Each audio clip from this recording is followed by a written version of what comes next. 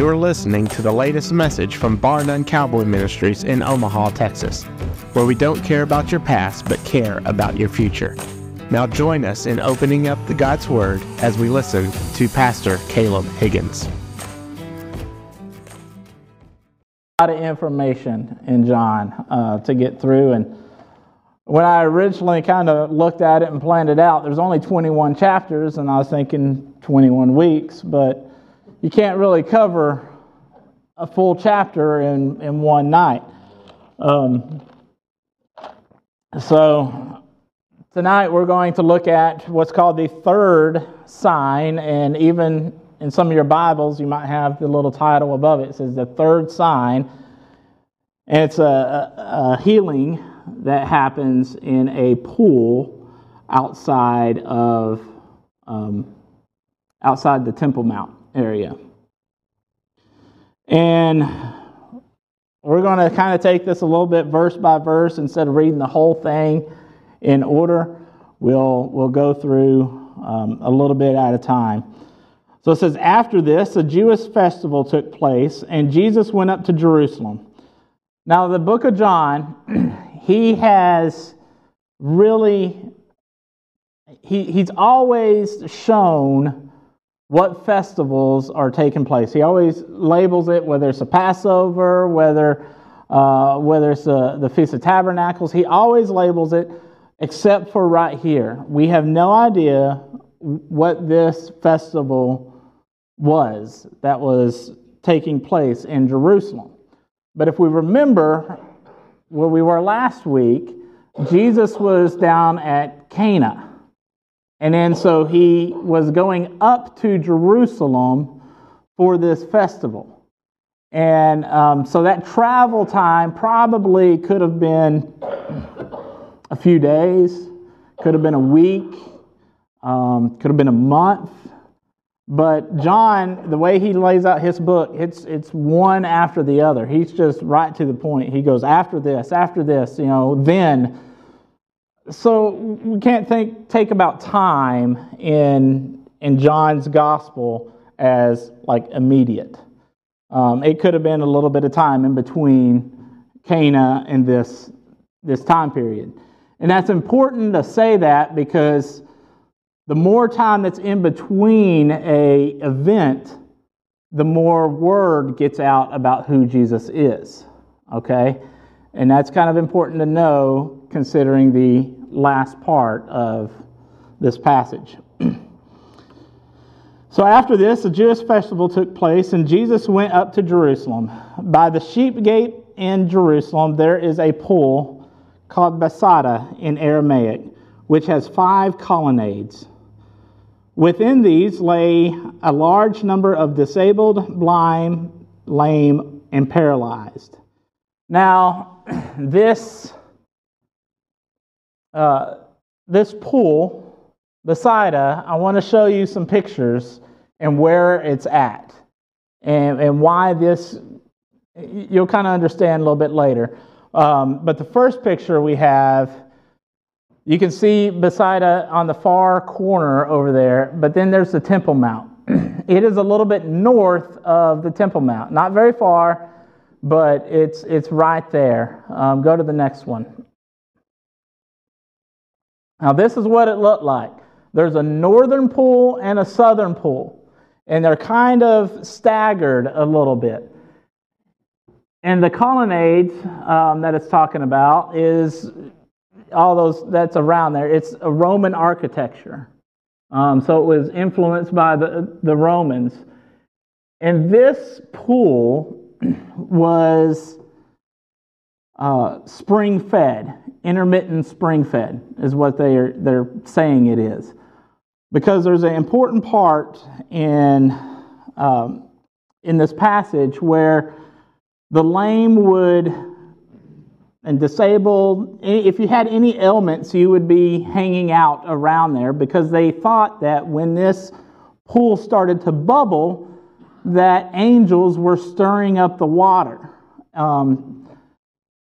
And in some versions of the Bible, it has verse 4 in it, which says angels, they thought that angels were stirring up the water, and the first one that got in got healed of their ailments. And then there's some versions of the Bible that leave that verse out. That's important to note because depending on which version you have is what manuscripts that the translators use to copy over. The earliest manuscripts that they had do not have that verse listed, but some of the later ones do. And some of those later ones, they think that it was kind of written in there by some copywriters just to give a little history of why this was happening. So it's not really considered scripture in the way that theologians and Bible translators think about it. And that's a whole nother sermon on its own of how we got the Bible, and it's really neat to figure that out. But this spring-fed pool would bubble up every now and then. And when it happened, they thought that angels were stirring it. And the first one that jumped in was the one that got cured of their ailments. Now, they also think that this pool was red in color, that the water was red in color, and the minerals that it had were healing elements in it. So a lot of the people that were disabled were right there. And it's right outside of the Temple Mount. Right outside of it. And now where we come to this portion of Jesus' miracle. Verse number 5. Oh, I had one more picture. Sorry. This is what it looks like today. Right there. And that's the southeast corner of the pool. They built a church on top of it. And then this is what was excavated out, and I think they're doing some more excavations of it. So archaeology is a big, important thing to certify that the scriptures are real. I mean, there it is. There's the pool that we're talking about. So, verse 5. One man was there who had been disabled for 38 years. When Jesus saw him lying there and realized that he had already been there for a long time, he said to him, "Do you want to get well?"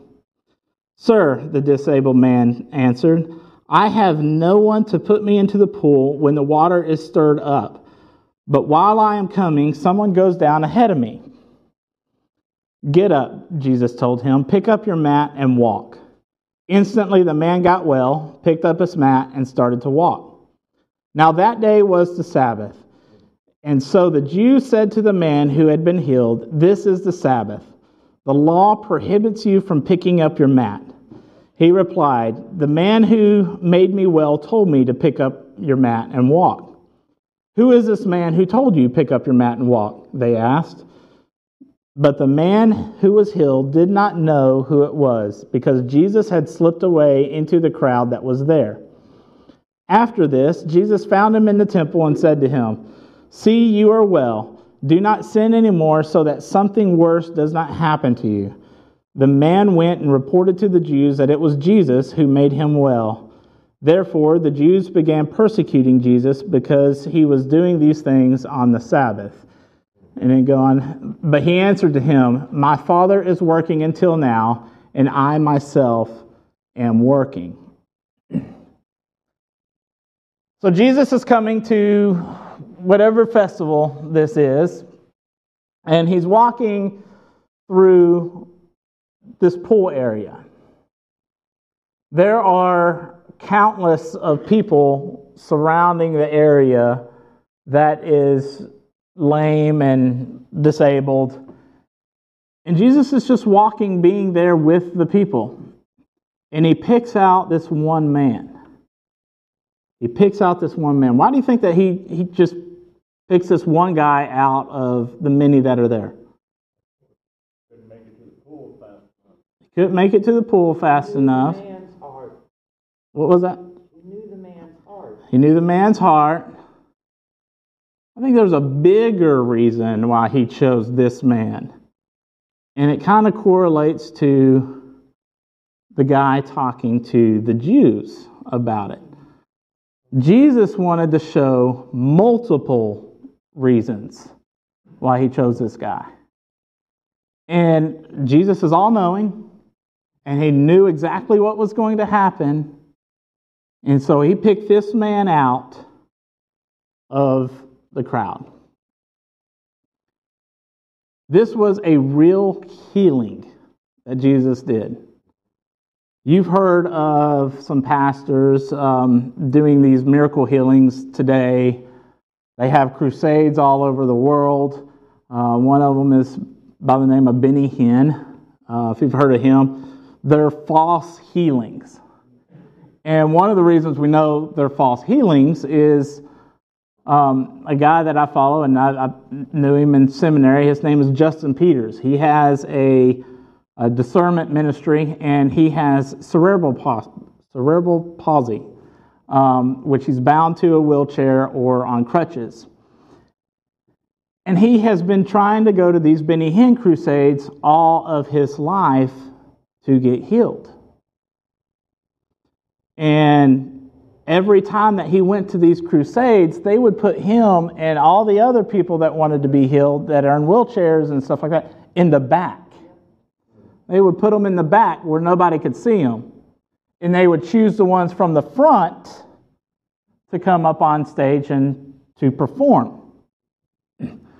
Benny Hinn's nephew, his name is Costi Hinn, is a strong evangelical Christian now. He was one of Benny Hinn's right-hand men. He was up on stage with them. He was one of the guys that caught the people when they fell down. And he has came out and said, "My uncle is a liar. We had planned everything out."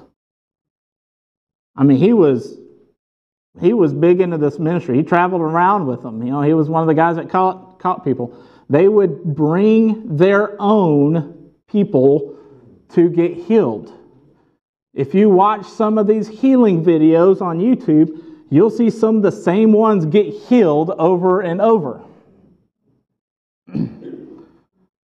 So a lot of these healing crusades that we see in the world right now are false.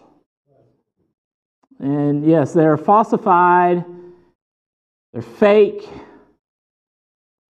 and some of them actually might have some demonic influence on them. I read something today, I thought it was kind of neat.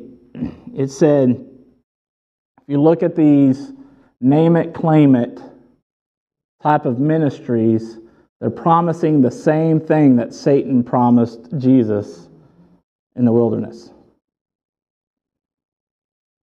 That's kind of neat to think about. But this was a true healing that Jesus did to this guy. And how do we know that it was true? John writes that this guy's been lame for 38 years. How old was Jesus when he died on the cross? 33, 32. And how long was his ministry on earth? 3 years. 3 years.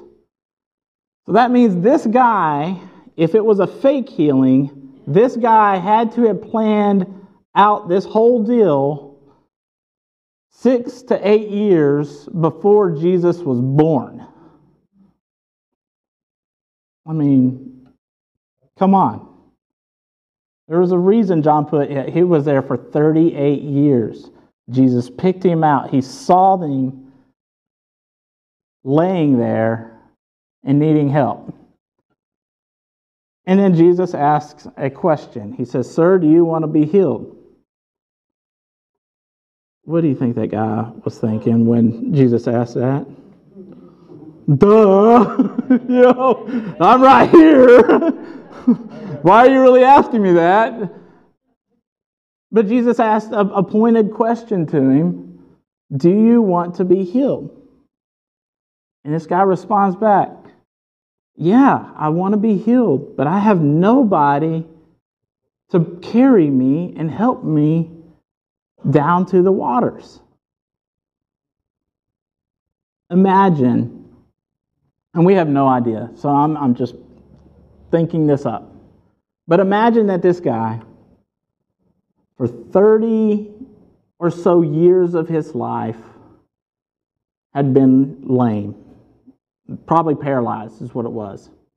He was probably paralyzed. And his parents probably had been carrying him daily to this water.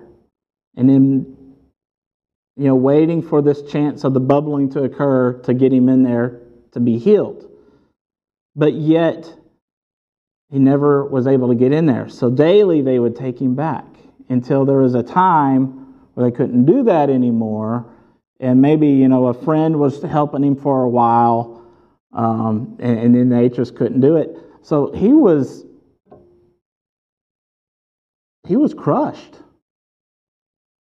He had no hope. He was thinking that there was no hope to get down to this water. And then Jesus goes, "Get up and pick up your mat and walk." And what did the guy do? He took him at his word and he stood up. I don't know how quick that was, if he stumbled, but we see that he didn't really have much hesitation about it because he believed. And he got up. He believed that. He got up, was able to pick up his mat, and he started to go. Instantly, the man got well. He picked up his mat and started to walk. Now, it was the day of the Sabbath. The Sabbath was a day where you were supposed to rest, correct? In the Old Testament, when God gave Moses the tablets and he said, "You shall not do any work on the Sabbath, you shall keep it holy," what it was truly meaning at that time was you're supposed to take a break from your normal job. It says later on in Mark, it says the Sabbath was made for man, not man for the Sabbath. So it was supposed to be a day off of your normal work. Because how many of you have worked 7 days a week for a whole month? You kind of get tired. You get wore out. So God created this day, the Sabbath, to have a day of rest and recharge and to focus on Him and to worship Him. God created the day. God created the earth in how many days? 6 days, and then on the seventh, He did what? Did God need to rest? No. God was showing us that we need to rest. God doesn't need to rest. He can do whatever He wants to. He's continually at work. So over time, from when Moses got the 10 Commandments until Jesus' day right here, laws had started to be interpreted in different ways. Does that sound familiar in America? Laws are being interpreted in ways they weren't meant to be interpreted. So over time, oral tradition started to happen. Oral tradition means it's passed down from one to another, and things started to get muddy and murky within that. So the Pharisees and Sadducees and all them, they started to say that with the Sabbath, you can't do any work at all, even picking up a stick and carrying it from one place to another. This is how hypocritical it was, because, and legalistic. If they weren't supposed to do any of that, why were these Jews that were talking to this man even around? Because they even had a certain radius around their home that they could maybe even go 500 feet, and if they went 501 feet, they'd be breaking the Sabbath. So why were even some of these guys around? Weren't they breaking the Sabbath? Weren't they working on that day? They were very legalistic. And legalism can be very harmful to religion as a whole, and even in churches. Example, I was a youth minister in South Carolina. And at that church, I had a lock-in. And during that lock-in, we played Nerf battle. And we played it in the sanctuary. Now, I did have some rules where they couldn't run up on stage, be around, do some of that stuff. But, the pews and things, that was fair game that they could use those as blocks. You couldn't get on top of them and run around, stuff like that. But when I got done with that lock-in, the very next day, that Sunday morning, a parent came to me. And they were griping me out because I played Nerf battle in the church sanctuary.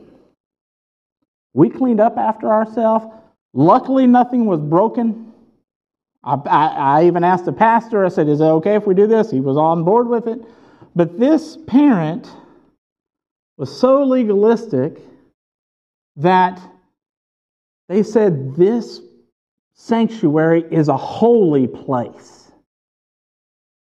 We should show more respect and teach our kids more respect that this is a holy place. I'm thinking, this is a 100-year-old building is what it is, with red carpet. So the 100-year-old building with red carpet. God doesn't dwell here. There are no tabernacles here. He doesn't dwell in buildings anymore. He left that building, the tabernacle where he was at, and now bodies are the tabernacle. That's where God dwells.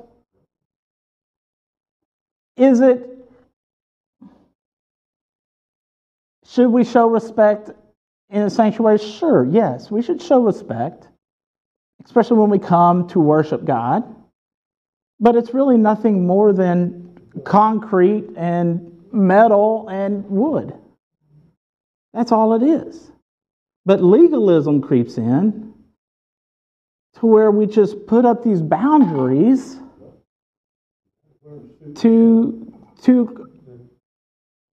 we put up more walls that can harm people from even hearing the gospel. And that's what our lock-in was about. Our lock-in that year was the underground church. And what we did was show the kids what people in China and these closed countries had to deal with. And where we have the freedom to come to church, where they didn't. But with legalism, we put up walls. I said, okay, thank you.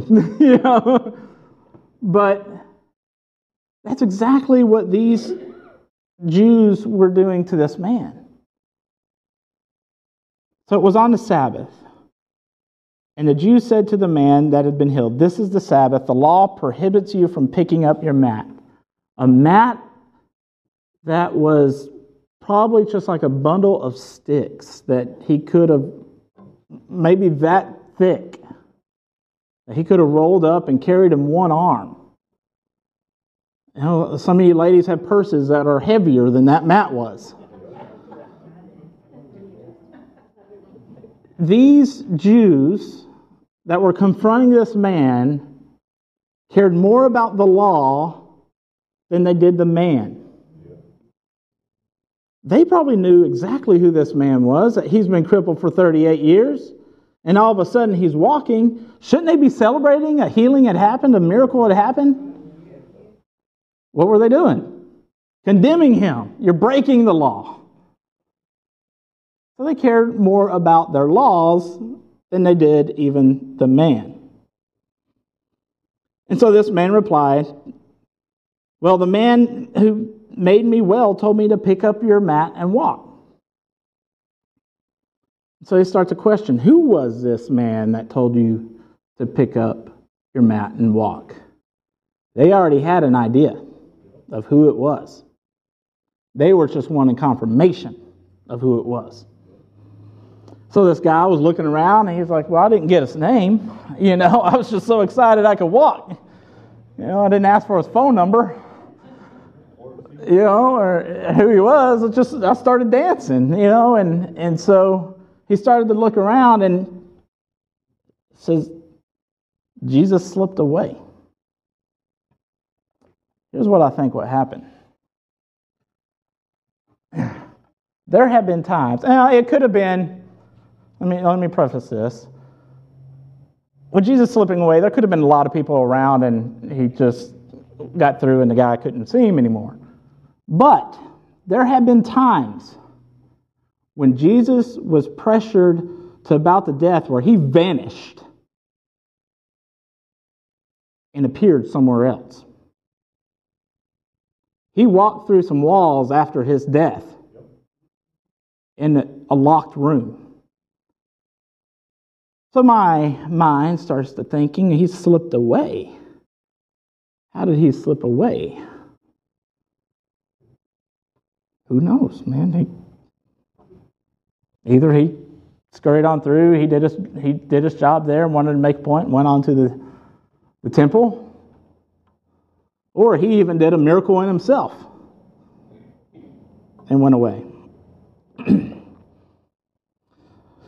So later, after Jesus had slipped away through the crowd, Jesus found him in the temple. Isn't it interesting? The man got healed, and the first place he went to was the temple. Sounds like he was converted, wasn't it? Not just physically, but spiritually. Jesus found him in the temple. And Jesus says, see, I see that you're well. Don't sin anymore, so something worse doesn't happen to you. This is kind of alluding to maybe something in his life that he had sinned before caused this paralysis. Possible, we don't know, but we also do know that we have consequences for our sins and our actions. And this could have been it. It might not have been. But Jesus said that anyways. The man then went and reported to those who had been questioning him, it's Jesus that made me well. And therefore the Jews, listen to this, began persecuting Jesus. They had already been persecuting Jesus. That verb is action. It's been happening. It didn't just begin then at that moment. It has been happening. Because he was doing these things on the Sabbath. Then what does Jesus say in verse 17? But he answered them, my Father is working until now, and I myself am working. This is big. And this is big in the eyes of the Pharisees that he was talking to, or the Jews, the religious leaders, whoever they were, that he was talking to. Because there was no law in the Jewish time that God couldn't be working on the Sabbath, but man couldn't be working on the Sabbath. He says, my Father is working until now, and I myself am working. What did Jesus just do right there? He equated himself with God. Woo! What did those religious leaders think at that moment?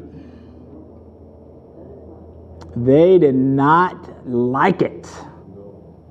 Not like it at all, because they knew it was blasphemy, that a human being could not be God. This is not possible. Not only were you working on the Sabbath, and you are now equating yourself with God. Verse 18, for this reason, therefore the Jews were seeking all the more to kill him. Look at that. They were seeking all the more. It means they were already planning on trying to do something to Jesus, because they had been hearing this stuff happening. The woman at the well, Nicodemus probably said something, his life changed, and now they don't have a huge religious leader anymore. I mean, there was the stuff at Cana with the water and the wine. All the more they were trying to kill him, because he was not only was he breaking the Sabbath, but he was also calling God his own Father, making himself equal with God. So they started planning this out. They started getting angry. And so the reason I think that Jesus chose this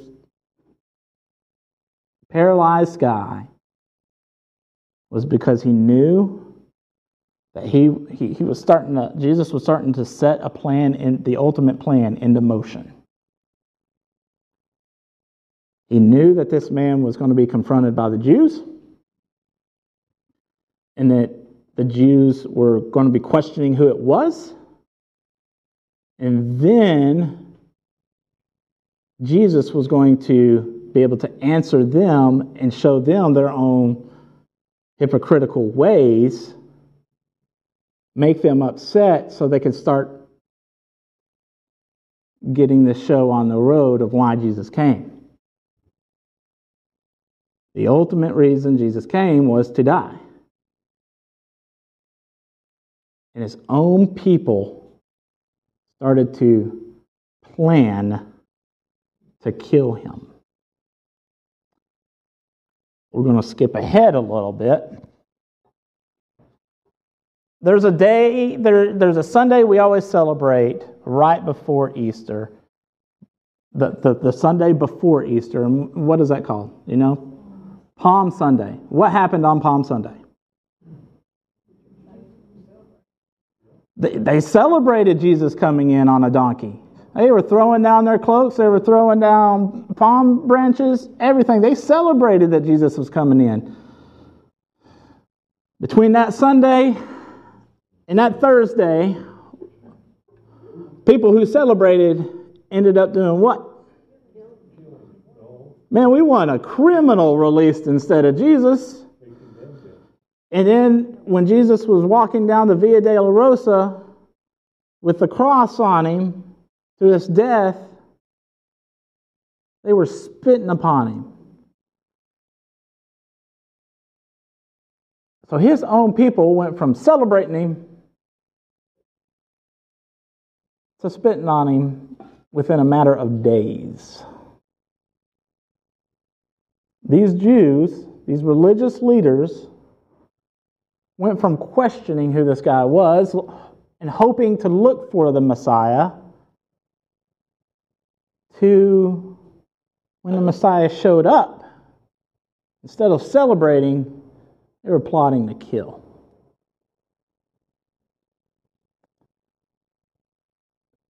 Jesus has a plan. God has a plan for all of us. We may not know what it is. But see, Jesus knows exactly what it is and how it's going to happen. What do you think those other people at Bethsaida that were not healed, what were they thinking about this guy? Some of them might have been glad that, he's been there for 38 years and glad that he finally got a chance to be healed. But selfishly, there was probably a lot of jealousy involved too. And been like, God, why didn't you do that for me? Why couldn't I have been the one to be healed. Sometimes in our lives, when we see some things happen to some individuals, a blessing that God has given to certain individuals, that mind starts to think, God, why couldn't I get that blessing? Well, God was working in a different way that we didn't think about. But God does have a plan for you as well. And it might not have been the healing. This guy happened, his path actually was the healing. But God does have a plan. We need to trust that. We need to believe that. In our lives, stuff happens. We need to believe that God's plan is not our plan and that He ultimately knows what He's doing. We need to believe that. All right, that was exactly nothing what was on my notes. But I told Bud earlier, I said, Bud, you can preach for me. I have it all written down, but you would have heard something totally different. But believe.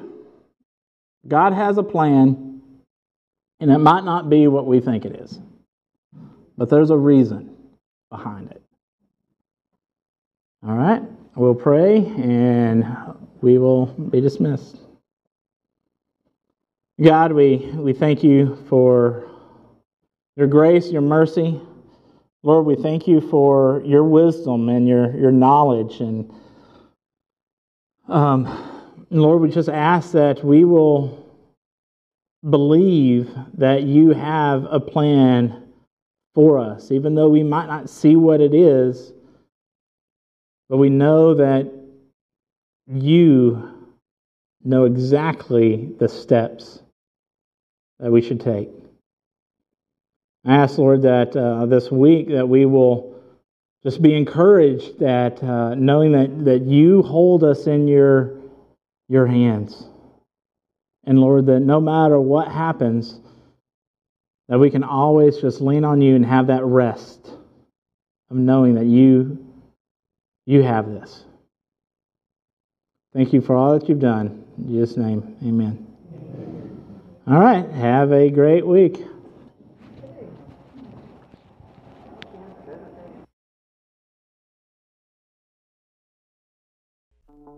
We thank you for listening to Bar None Cowboy Ministries in Omaha, Texas. We invite you to join us on Sunday mornings at 10:30 a.m. We are located on Highway 259 just south of the Four-Way in Omaha. You may also find us on Facebook or the web at barnonecowboyministries.com, a place where we don't care about your past, but care about your future.